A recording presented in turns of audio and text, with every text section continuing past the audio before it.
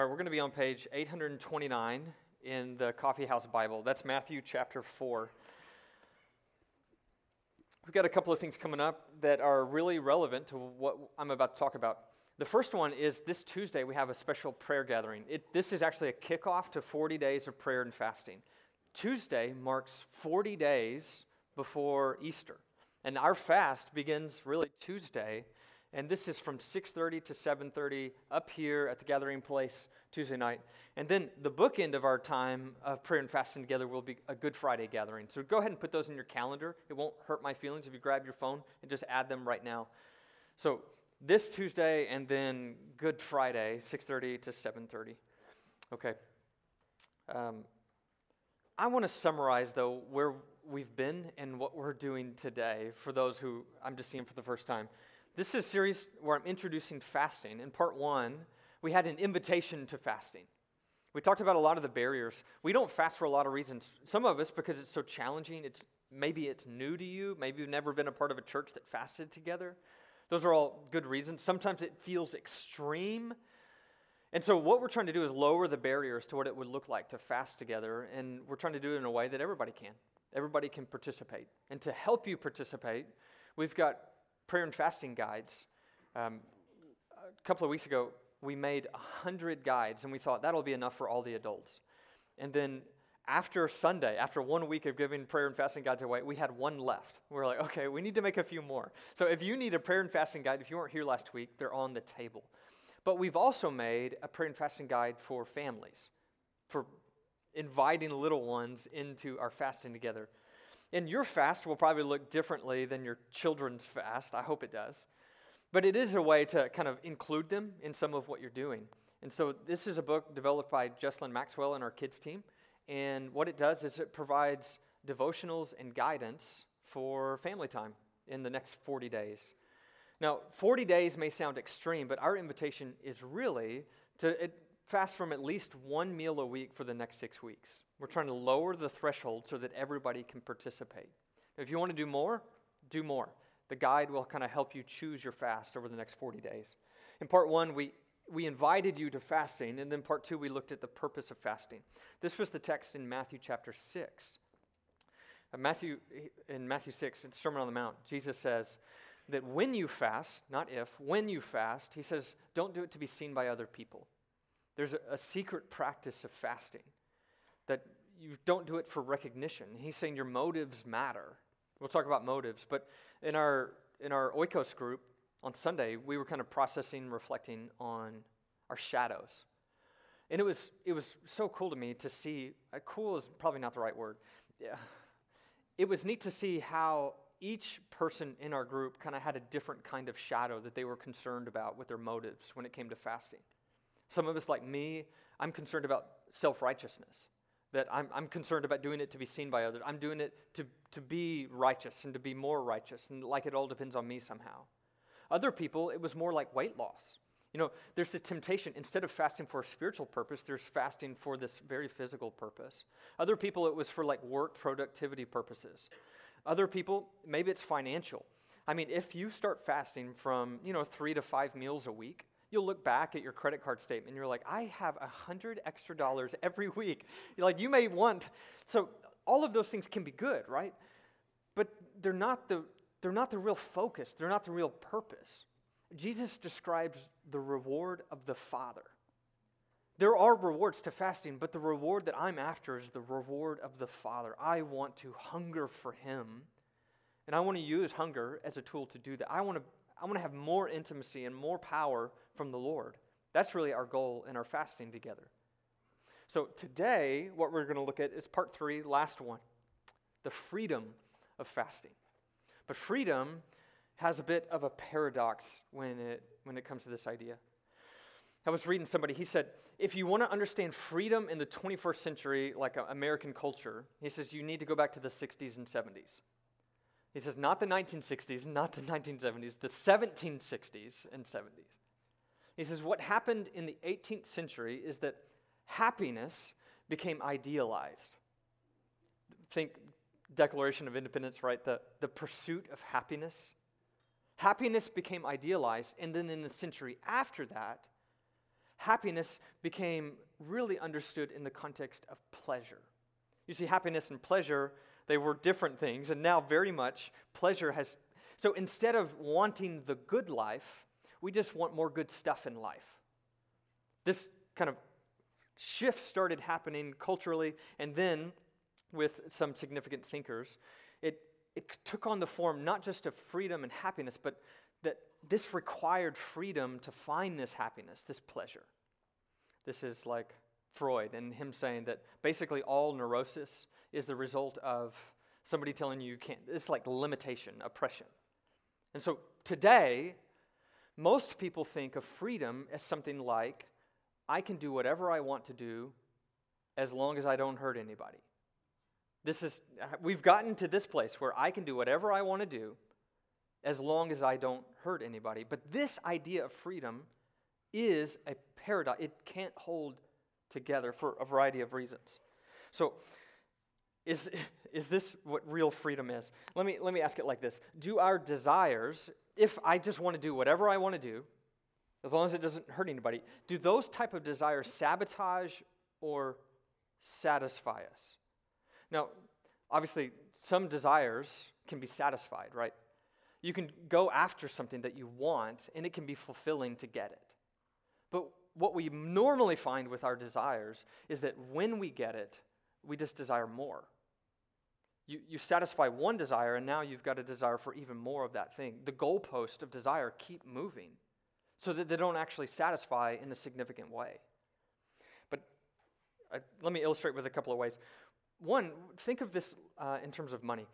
A couple hundred years ago, the richest man in the world was a guy named Rockefeller. And somebody asked him, they said, how much money is enough? And he said, just a little bit more. You see how desire doesn't actually have this way of being satisfied. It just creates more desire, just a little bit more. And desire itself can't be satisfied. It keeps coming back. And sometimes we even see that our desires sabotage. They not only don't satisfy, they damage. Let me give a few for instance. Anybody ever really wanted something you purchased on a credit card and then the bill comes due? And you realize once the bill comes due, the immediate pleasure of satisfying the desire now has an even greater cost that's compounding. The cost sometimes sabotages us. Credit card debt is a burdensome hole, and it's pleasure for a moment until the bill comes due. Or maybe it's a hookup on Tinder, or it's porn. The same type of desire has the same effect. It doesn't have the effect of satisfying you as you thought it would. It leaves you not only not satisfied fully, but still your conscience is pricked and there's this shame and there's a guilt associated with it now. And then over time, it sabotages even desire itself, so it damages even more deeply and it undermines your body's capacity to connect in meaningful ways and to practice intimacy with a person. Like it's doing a lot of things, but it's not doing the thing it promises, which is satisfaction. Or consider food. In this series on fasting, food would be an appropriate reflection. Of course, food can satisfy. You are probably getting hungry and you'll go find somewhere to eat and then you won't be hungry anymore. You'll finish the food on your plate and then you'll be done. But you know that come 5 or 6 o'clock tonight, you'll start to feel it again. Desire doesn't fully satisfy. But with food, it's not only always temporary, it also has this tendency to sabotage us. We know very well that when we indulge every desire with food, it leads to undesirable outcomes. Think of weight in America. Most Americans want to eat less, not more. There's a cost. Some of you are going to take up fasting, you're going to save some money, and you're going to think, maybe this is actually the spiritual discipline that I want after all. Because food is expensive. It costs a lot of money to go eat out and go to the grocery store. I was listening to a comedian named Nate Bargatze. He's one of my favorites. And he's talking about pancakes. He says, I love pancakes so much. I just love them. He says, and I never blame them. It's like, they make me so tired, and I never blame them. You know what he means? It's like there's a physical effect that comes from what we do that we just ignore. Because when we engage the desire, it leads to undesirable outcomes in a variety of ways. And so because there's part of you that this is because there's part of you that desires something more than pleasure. Let me picture it like this. Let's say you're at the grocery store, you've got your shopping cart full of groceries, and you look to your left, what's on the left? Candy, just sugar, just loads of candy, and maybe magazines with like cakes and pies and maybe grill recipes, and it's just like, yeah, I want that. Then you look to your right, and what's on the right side? More magazines. Okay, kale, yeah. But on the other magazines, there's pictures of beautiful people. Some of them have their shirts off, and it's like, is that even real? Is that just photoshopped, or is that actually how muscular that person is, or how thin that person is? There's beauty, there's fashion. There's like, I want that too. And here you are with your shopping cart. It's like, well, you can't really have both right now, right? And so in some cases, we can't actually have either when it comes to these desires. Food is interesting. We desire fitness, we desire beauty, we desire health, we desire long life, we desire the respect of others. And so if you always ate what you desired, your deeper desire would be sabotaged. Our strongest desires, John Mark Comer says in his book, Live No Lies, our strongest desires are not our deepest desires. This is the paradox of freedom. You see, freedom isn't the ability to do whatever you want. Because the more we do whatever we want, the less we're able to do what we really want. Freedom with food isn't the ability to eat whatever you want. Freedom with food is also the ability to not eat whatever you want. You see, freedom is the ability to do what we really want. It's not unrestrained, it's love. Freedom is more than permission, it's power. Freedom is more than permission, it's power. Freedom isn't merely the absence of restraint, it's the presence of authority. John Mark Comer, he says, I'm not sure any word in the Christian vocabulary has been more misunderstood than freedom. He says philosophers, they parse out two different kinds. There's a freedom from and a freedom for. There's a negative freedom and a positive freedom. He says it's not just the permission to choose, but the power to choose what is good. Now, let me illustrate. Tim Keller, in Making Sense of God, he says, imagine a man who's in his 60s. He likes to eat whatever he wants. He also loves to spend time with his grandchildren. He goes to the doctor at his annual physical, and the doctor says, well, you can no longer eat whatever you want if you want to be around to enjoy playing with your grandkids. So the question, when it comes to his freedom, the complexity of real life, he says, he can accept either the limits of his eating or the limits on his health. It's impossible that he will have freedom in both areas. There's not just one thing called freedom that we'll either have or not have. At the level of lived life, there are numerous freedoms, and no one can have them all. Keller goes on. He says, the question is, which freedom is more important? Which one is truly liberating? Real freedom comes from a strategic loss of some freedoms in order to gain others. Does that make sense? There's going to be some things that we have to say no to so that we can say yes to the things we really want. And if we don't, you have made your choice. And it's to forfeit the thing you actually desire deepest. It's a paradox of freedom. And so I'm asking, how can we grow our power to do what we really want, our deepest desire? And our deepest desire isn't to have an all-you-can-eat buffet next door, right? No amens, Marcus. The convenience, yes. CC's is great. Hear me, Marshall, general manager over there. He's good to me. But it's not my deepest desire in life. There's something that sometimes filling up on satisfaction will sabotage the things we're actually after. So how do we grow our actual power?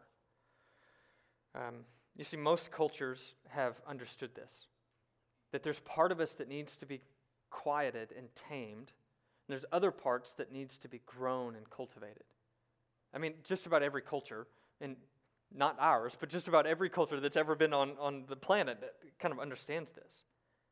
And the New Testament has a way of describing this as the flesh and the spirit. The flesh and the spirit. For instance, here's Galatians 5. The Apostle Paul says, but I say walk by the Spirit, and you will not gratify the desires of the flesh. the desires of the flesh are against the Spirit, and the desires of the Spirit are against the flesh, and these two are at war with each other to keep you from doing the things you want to do. Do you hear it? Flesh and spirit. Somehow, to grow in power, we actually need to starve the flesh and feed the spirit.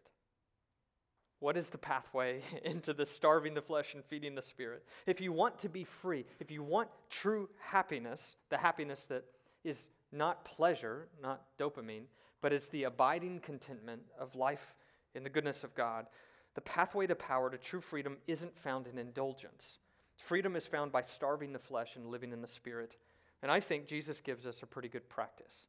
When I see Jesus, I see a man who no one has ever been as free as him. And yet, we see him constantly limiting himself and what he indulges in for the sake of this freedom that he found like no one else. So today we're going to look at the practice of fasting in Matthew chapter 4 from our Lord and Rabbi, as well as his call to us as disciples to imitate him. The paradox of freedom leads us to the power of reliance. The power of reliance. So let me set the stage. This is the temptation of Jesus in the wilderness. And in chapter 2, we know the story of Jesus' birth. He was born, conceived of the Holy Spirit, born of the Virgin Mary, as we confess each week. In chapter 3, he is baptized. As Reed said at the table, the Lord and the Holy Spirit, as the dove descends, says, "This is my beloved Son, in whom I am well pleased." And from the baptism, the Spirit guides him into the wilderness. Let's dive in. Chapter 4, verse 1. It says, "Then Jesus was led by the Spirit into the wilderness to be tempted by the devil." Led by the Spirit. The Spirit is actually all over these early chapters of Matthew. The Spirit is there at the conception. It says that he is conceived by the Spirit. The Spirit is there at the baptism in Matthew 3.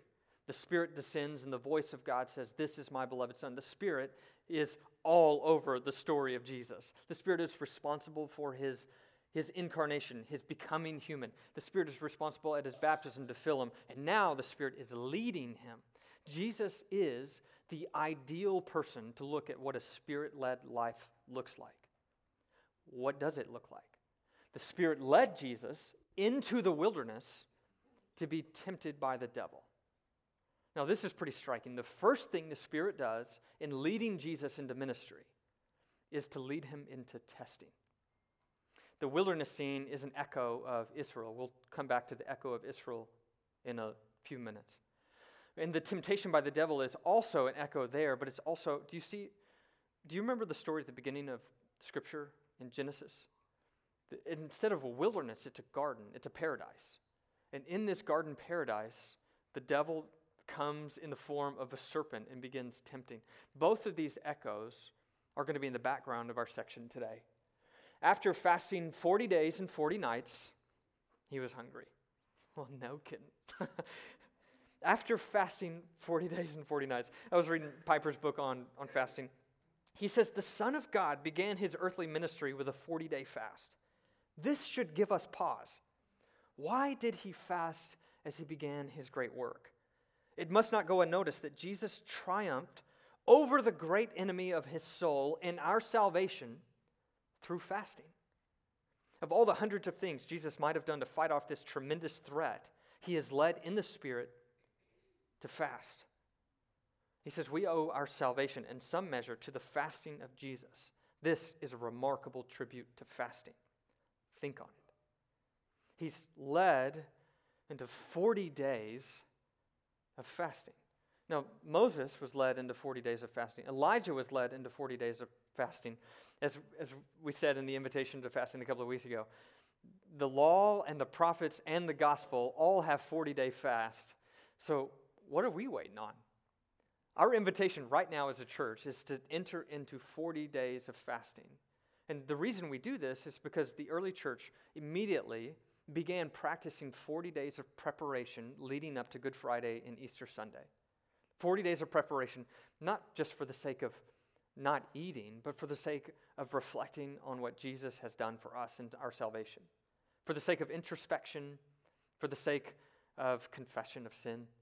And so that's what we're doing.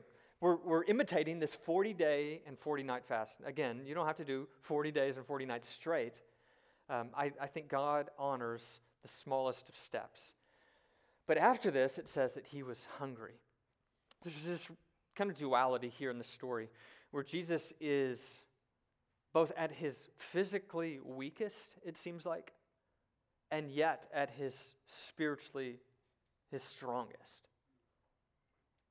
Somehow, as his body is totally emptied, his soul is totally filled for one of the great battles that the world has ever seen. And he alone, of every human that has ever existed, he alone wins it. He wins the battle. So I want to dive in and kind of look at what the temptation was and how he won. So here's the temptation. The tempter came to him. This is the slanderer. This is the Satan. He came to him and he said, "If you are the Son of God." Now, if you've been walking with Oikos for our first year, we dove into a series called If You Are last year. It's all about the wilderness temptations from Luke chapter 4. Lots of good stuff there. You can go back and check our iTunes feed or YouTube. So I can't dive into all of that, but I do want you to see that this temptation is not to do something bad. It's actually an accusation against his identity. If you are the Son of God. Now, is Jesus the Son of God? Well, if you're reading in Matthew, and if you're reading in Luke, there's this genealogy, for instance, in Luke. And it goes all the way from Jesus down to the son of Adam, the Son of God. Jesus is the Son of God. But then it also shows us that he is literally conceived as the Son of God by the Holy Spirit. And then he's baptized in the next chapter, and his baptism, "This is my beloved," what? Son. He is the Son. Everything in Scripture is saying, "This is my Son. This is God with us. He is the Son of God." And then the accuser shows up, and he says, "If you are the Son of God," he attacks his identity. And in the identity comes this temptation. Tell these stones to become bread. Now, this is a weird temptation. I've never been tempted to turn stones into bread. But man, I have been tempted to indulge my appetite in ways that seem to redefine good and evil in my own terms. I think this is the center of the temptation for Jesus. We see that in the pursuit of power that Jesus is after, there's this temptation to self-reliance. This is not a new temptation. There's echoes all over this story of first the fall of humanity and Eve and Adam in the Garden of Eden. Do you see the echoes of Eden in this story? You see, Eve isn't tempted to do something evil. She's tempted to eat something delicious. There's something that happens in Genesis chapter 3. The serpent comes to her and says, "Did God actually say?"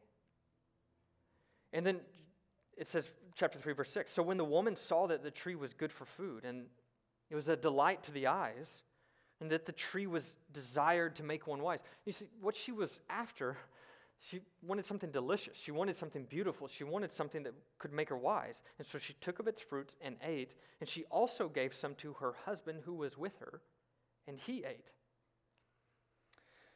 There's another echo here. It's not just an echo of Eden, it's an echo of Israel. 40 days in the wilderness is an echo of 40 years in the wilderness. It's the story from Exodus chapter 16. The Lord said to Moses, "Behold, I'm about to rain bread from heaven." I'm going to rain bread from heaven. Manna is coming. I'm going to give you everything you need here. But the people don't respond by obeying God's just basic rules about when to gather. In chapter 16, verse 20 of Exodus, it says they did not listen to Moses. Instead, they're trying to save it. They're trying to hoard it. They're trying to overgather. They're trying to overwork for the sake of themselves. And so they go out disobeying. They go out on the Sabbath. They're trying to accumulate more and more and more, as if God couldn't be trusted to give them their daily bread. And so in Deuteronomy chapter 8, the Lord's reminding them, he says, "Look, You have everything you need in the wilderness. Your sandals for 40 years didn't wear out. I gave you the clothes on your back. I gave you the food in your bellies every morning and evening. And he says, this was to teach you, Deuteronomy chapter 8, that man shall not live by bread alone, but by every word that comes from the mouth of the Lord. You see, Israel would go on to have many more appetites that they would satisfy on their own. And so their 40 days in the wilderness ended up being 40 years of testing. But in none of these cases is the temptation to do evil. It's not that Eve was tempted to eat something poisonous. It's not that Israel was tempted to do something dangerous. It's not that Jesus was tempted. How evil is bread? Bread is good. Jesus taught his people to pray daily. Give us today our daily bread. We remember the sacrifice of Jesus. How? By eating bread. Bread is not the evil thing here. So what is? I think it's a temptation to self-reliance. You see, even the desires that are associated with these things aren't bad. God desired for Adam and Eve to be like him. That's exactly how he made them, in his image and in his likeness. He wanted to give them wisdom. He wanted to give them beauty. He wanted to fill their bellies, but he wanted to do it in his terms, not on theirs. In a God reliance, not on a self-reliance. God wanted Israel to enjoy the plenty, the bread in the morning, the quail in the evening. He was leading them into a land that was filled with milk and honey. He wanted them to enjoy abundance. That was not the problem. The problem is that they redefined and began relying on self. St. Ignatius, he says, sin is an unwillingness to trust that what God wants is our deepest happiness. Sin is an unwillingness to trust that what God wants is our deepest happiness. You see, sometimes the greatest adversary to the love of God are not his enemies, but his gifts. And the most deadly appetites, Piper says, are not for the poison of evil, but for the simple pleasures of earth. For when these replace an appetite for God himself, the idolatry is scarcely recognizable and almost incurable. You see, food isn't the real focus, even though food is at the center of all three stories. The fall of humanity and the fall of Israel and the test of Jesus all come down to whether or not they cannot eat. It's so striking that the greatest temptations that the world has known and that set the shape of our whole life, all three are about a person's standing or falling in their power to not eat. So, 2 failed. How does Jesus fare? Of course, you know the end.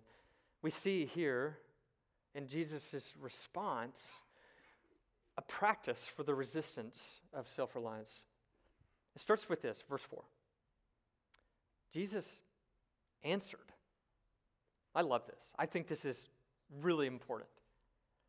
Instead of passively letting the tempter accuse him in his identity and tempt him to undermine his trust in God, he answered.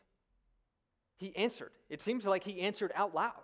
He responded to push back the lies of the evil one, and he responded with Scripture. It is written. Now, whenever we're looking at like Matthew 4 in the wilderness and we see it is written, I've read this with people in their 20s and 30s who are kind of tired of hearing about it is written, go back to Scripture. It's almost like, yeah, I need to memorize Scripture like a good Bible school boy, yeah. But can I just say, that is not how believers for thousands of years have read this story. You see, the desert fathers and mothers, these are people who left the indulgences and the delicacies of their world. They practiced self-denial. They left everything to go practice discipleship to Jesus in the wilderness. And what they found in this text wasn't some, yeah, that would be nice, how silly. We're all grown-ups now, though. I have better things to do with my time. They found life and death in Scripture. They found the resources for pushing back spiritual warfare.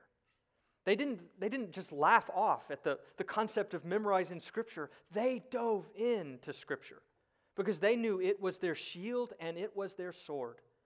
It is written. Jesus, he was the one responding. And his response is not only pointing to Scripture, it's about Scripture. So we should be very careful before we just push off at Scripture as if it's not important. It isn't something essential to our discipleship. Okay, passion, stepping into this now, okay? Soapbox over. Man shall not live by bread alone, but by every word that comes from the mouth of God. Man shall not live on bread alone. Now, Jesus, of course, hadn't been eating bread for 40 days and 40 nights. He's not living on bread, so how is he living? He seems to be sustained, Dallas Willard says, by the energy of God. There's something. It's not like in physical matter, Willard says. It's some kind of spiritual reservoir that the Lord is pouring into this man as he's in the wilderness. He's being strengthened. He's being formed through this. Because Jesus knew, think of this, Israel wandered in the wilderness for 40 years, and then they all died. The whole generation died except Joshua and Caleb. But Jesus knew that the Israelites did not die of hunger. They died of distrust. They died with full bellies, but they died in the wilderness. They could not reach the promised land. God gave them everything they needed, and the reason they died was distrust. You see, fasting is fundamentally the affirmation of the Word of God. It's saying, God, you are enough. I want to be filled by you. His word to me is this reality that becomes in fasting physical sustenance to my needy body. We see this elsewhere in the ministry of Jesus. John 4, he's talking to the Samaritan woman. And he's been hungry. They don't have anything to eat or drink. And his disciples come back with food from the town. And they say, you want some food? And he says, I have some food you don't know about. And they're like, okay, cool. And then he says, this is my food, to do the will of the one who sent me. You see, Jesus is feeding on something differently than what I am. He's feeding on it in a real way. He's feeding on it instead of feeding on food and drink. Now, yes, food and drink is good. We remember bread. Jesus came eating and drinking. We feast together. In fact, next month's series, April's series, is about feasting together. Yes to food. But Jesus understood that when you only say yes, you're saying no to some other things. But by saying no to food, you end up saying yes to the freedom that you desire. Once more, Willard. He says, for Jesus, the wilderness was the place of solitude and deprivation. And it was actually the place of strength and of strengthening our Lord. That's why the Spirit led him there, as he would lead us there, to ensure that Christ was in the best possible condition for the trial. In that desert solitude, Jesus fasted for more than a month. Then and not before, Satan was allowed to approach him with his glittering proposals of bread, notoriety, and power. And only then, in fasting for 40 days, only then was Jesus at the height of his strength. The desert was his fortress, his place of power. You see, Jesus didn't become weaker in fasting. He became hungrier. But Jesus became stronger in fasting. So I think Jesus' invitation to practice this continues on throughout the Gospels. So in Matthew 4, we see that Jesus himself fasted. In Matthew 6, he says, when you fast, here's how I want you to do it. In Matthew 9, he says, when I'm taken away, then my disciples will fast. I think there's an expectation that his disciples will fast during this church age. But this also resonates with just his basic call of discipleship. I'm going to move pretty quickly through this section in Matthew 16. But it says, this is after he's identified as the Christ, the Messiah. From that time on, Jesus began to explain to his disciples that he must go to Jerusalem and suffer. He would suffer many things at the hands of the elders, the chief priests, and the teachers of the law, and he must be killed and on the third day be raised to life. Peter took him aside and began to rebuke him. I saw one commentator, he says, this is unheard of. Disciples do not, in this culture, rebuke their rabbis. This is out of line. Never, Lord, he said. This shall never happen to you. And so he's saying that there's actually a pathway of discipleship that doesn't include suffering. The pathway of discipleship doesn't include self-denial. The pathway is just through indulgence. Jesus responds, "Get behind me, Satan." One commentator says that Peter is now saying the lines of Satan. He's saying his lines for him. He says, "You are a stumbling block. You're a rock. Well, now you're the rock of stumbling. You're a stumbling block to me. You do not have in mind the concerns of God, but merely human concerns." And then Jesus said to his disciples, "Whoever wants to be my disciple." Can I just pause there and say, does anybody here want to be his disciple? Listen up. He's saying, whoever wants to be my disciple must deny themselves, take up their cross, and follow me. He's saying, I am journeying to Jerusalem. I am journeying to a cross. I am journeying through suffering and through self-denial. So his invitation is one of imitation. The disciple has to be like his teacher. And this is the way of Jesus, he says. For, this is the reason why, whoever wants to save their life will lose it. This word life is the word suke. It's the word soul. It's the self. It's where we get our word psychology. If you want yourself, if you want your life, if you want your soul, lose it. And whoever loses their life for me will find it. You see, the power of reliance is something that Jesus actually wants to share with the people who follow him. You want to be my disciple? He says, I've got the pathway to power. I have the life you're looking for. There is happiness and real freedom, but it's not found through the ways of the world. Instead, it's found in the call of self-denial. And I think at the heart of this call of self-denial is a practice that is often neglected, especially in the American church, is the practice of fasting. So let's get practical one more time with the practice of fasting.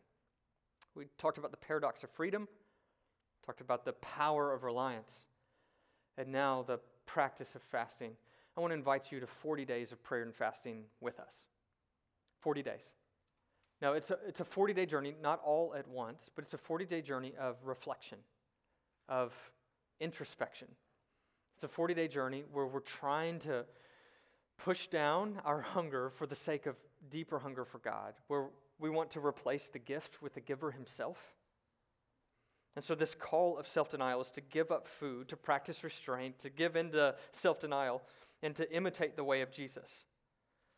Our goal here isn't just fasting. It's really the goal of Jesus. It's being with him. It's imitating him. It's doing what he did. It's walking with him on the road to Calvary. And that's why we're doing it during this 40-day season. The 40 days leading up to Easter. Christians for a long time have practiced this, and Christians all over the world. If you read some of the early church fathers, they just take it as a given. That basically all Christians will fast during what we now call Lent, this season. John Calvin, he says that with a full stomach, our mind is not so lifted up to God. And so instead, he says we need to empty our stomach so that fasting can accompany our prayers, that we can find him. But there is a danger to this discipline, and I don't want to kind of hide this from you. The New Testament makes clear that fasting is a Christian liberty, not a law, which is why I continue to use the language of invitation rather than obligation. You don't have to do this. Scripture never teaches that you have to do this. Fasting is a Christian liberty. Paul over and over says it's not about what you eat and what you drink. He says whatever you eat, whatever you drink, do it to the glory of God. He says don't let anybody pass judgment on you for what you eat or for what you don't eat. It's not like uncommon. Romans 14, 1 Corinthians chapter 8, he talks about it again in Colossians chapter 2. He says some people lean into disciplines as if discipline is the goal. He says discipline isn't the goal, Jesus is. He says those things are shadows. Jesus is the substance. So if you're going to fast, you have to do it in a way that doesn't embrace this as the thing itself. This can be misleading. There are dangers here, but there are real benefits to this call of discipleship. The danger of eating is that we fall in love with a gift. The danger of fasting is that we belittle the gift. God wants us to enjoy good food. And so our recommendation during this 40-day season is to continue to eat on Saturdays and Sundays. This is what the early church did. You continue to fast, continue to eat on Saturdays and Sundays. Don't let those be your fast days. So what do we do? If there's danger on either side, if there's danger on eating or danger in fasting, what do we do? Well, I want to do what Jesus did. And Jesus fasted. I want to do what the apostles did. Paul may have warned against fasting, but his practice interprets his statements. Paul fasted. He says, I'm in fastings often in 2 Corinthians chapter 11. In 1 Corinthians chapter 9, he says, I buffet my body. I bring it into subjection so that when it all is said and done, he says that I will not become disqualified. Paul, Dallas Willard says, was a summa cum laude graduate of the school of self-denial. And so you can't hear him saying, don't fast. He himself was constantly in fasting. But there's a freedom here. There's a freedom to do it, but more so, there's a freedom available to us that is the happiness that we're looking for. Let me kind of close with just some reflections on the power of what might happen if we did fast. Thomas Ryan, in his book, The Sacred Art of Fasting, he says the tendency is to think that God will love us if we change. But God loves us so that we can change. Penitential practices and disciplines like fasting enable us to appropriate and make real in our lives the freedom given through grace. Your fasting is not a way of earning more favor with God. It's not even a way of becoming more like God. It's actually a way of responding to our desperate need for more of God. Part of this, I think, to do this well with the dangers in mind is to see your shadows. Your motives matter. I mentioned some of these at the beginning.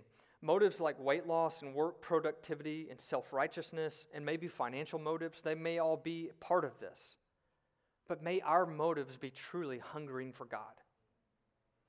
A young couple, they asked me, should I tell my spouse? I don't want to do this to be seen by others. Should I tell my spouse? And I said, well, yeah, you share everything. And it's going to come up, right? If you sit down, the two of you, for dinner and one of you is not eating, it's going to be really obvious. But at the same time, if you're dating, it may not be the best thing to talk a lot about your fast. And here's why. You see, in dating, there's a lot of performing that is still happening. In marriage, there's very little that's still happening. Did you just say amen? Hey. And so, seek the Lord on if fasting does more damage to your discipleship, then don't do it. But if fasting is an opportunity to deepen your discipleship, then would you come along on this journey? You see, fasting is a gateway to freedom. It uses food as the gate. Now, it goes beyond food, though, right? Because the idea is, by practicing with food, it can become real in all of these other areas. It turns our bodies into an ally in the fight against the devil, rather than an adversary. The body becomes a tool for helping us grow in our self-denial. More than any other discipline, Richard Foster says, fasting reveals the things that control us. And so by practicing fasting, we begin to strengthen new muscles that most of us don't ever touch. These muscles of denial, the muscles of hunger and hungering for God, the muscles of wanting something and saying no for the sake of prayer. But of course, this won't be easy. One author, he says, when you begin fasting, it's common to feel sad, even anxious, or just plain hangry. With regular practice, these feelings mostly go away and are replaced by joy, contentment, and a sense of intimacy with God. There's spiritual power. But it takes a while to wean your soul off its addiction to the Western gods of pleasure, instant gratification, and sensory appetites. The first thing it normally does is reveal where you are still in bondage. So, a couple of things as we kind of wrap up this series. You need to grab a guide today if you don't already have one. Grab your family guide, one per family. There's enough handouts in there for each child.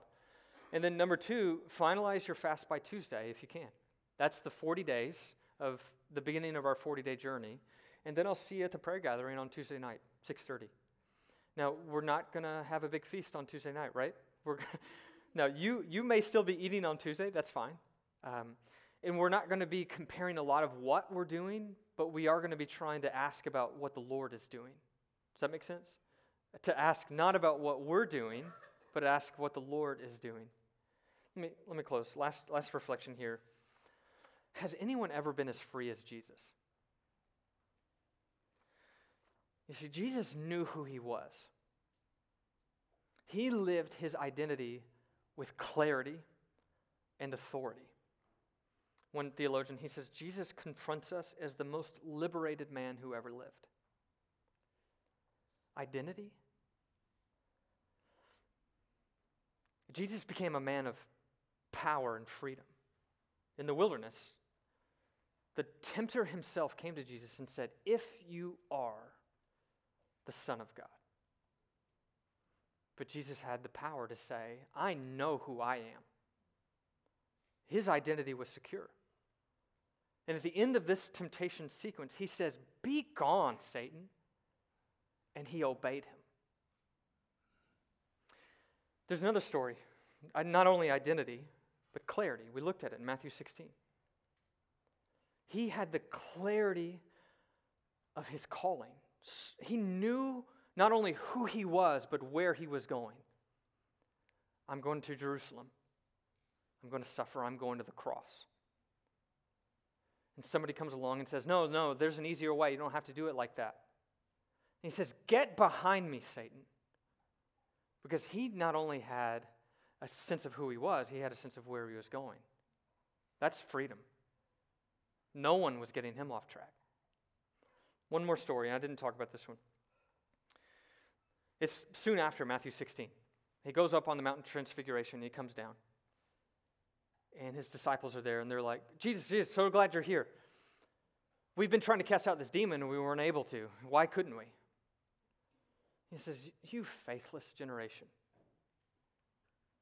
He says, some demons can only be cast out by prayer and fasting. See, there's a power that you're not tapping into that I want for you. He had an identity that was so secure. He had a clarity about where he was going, and he had authority. I think that's freedom. See, this is the one who breaks the paradox. This is the one who's able to do what he really wants to do. And it is won through prayer and fasting. Would you stand? I want to pray a blessing over us as we go. Holy God, would you create a hunger in us for more of you? May the hunger in our bellies for the next 40 days drive us to prayer and to confession and drive us to you. And Lord, as we seek you, would you fill us up with power? Would you fill us up with the freedom that we long for? Would you fill us up with the happiness that looks like the combination of authority and love? For your kingdom and glory, in the name of our King Jesus, amen.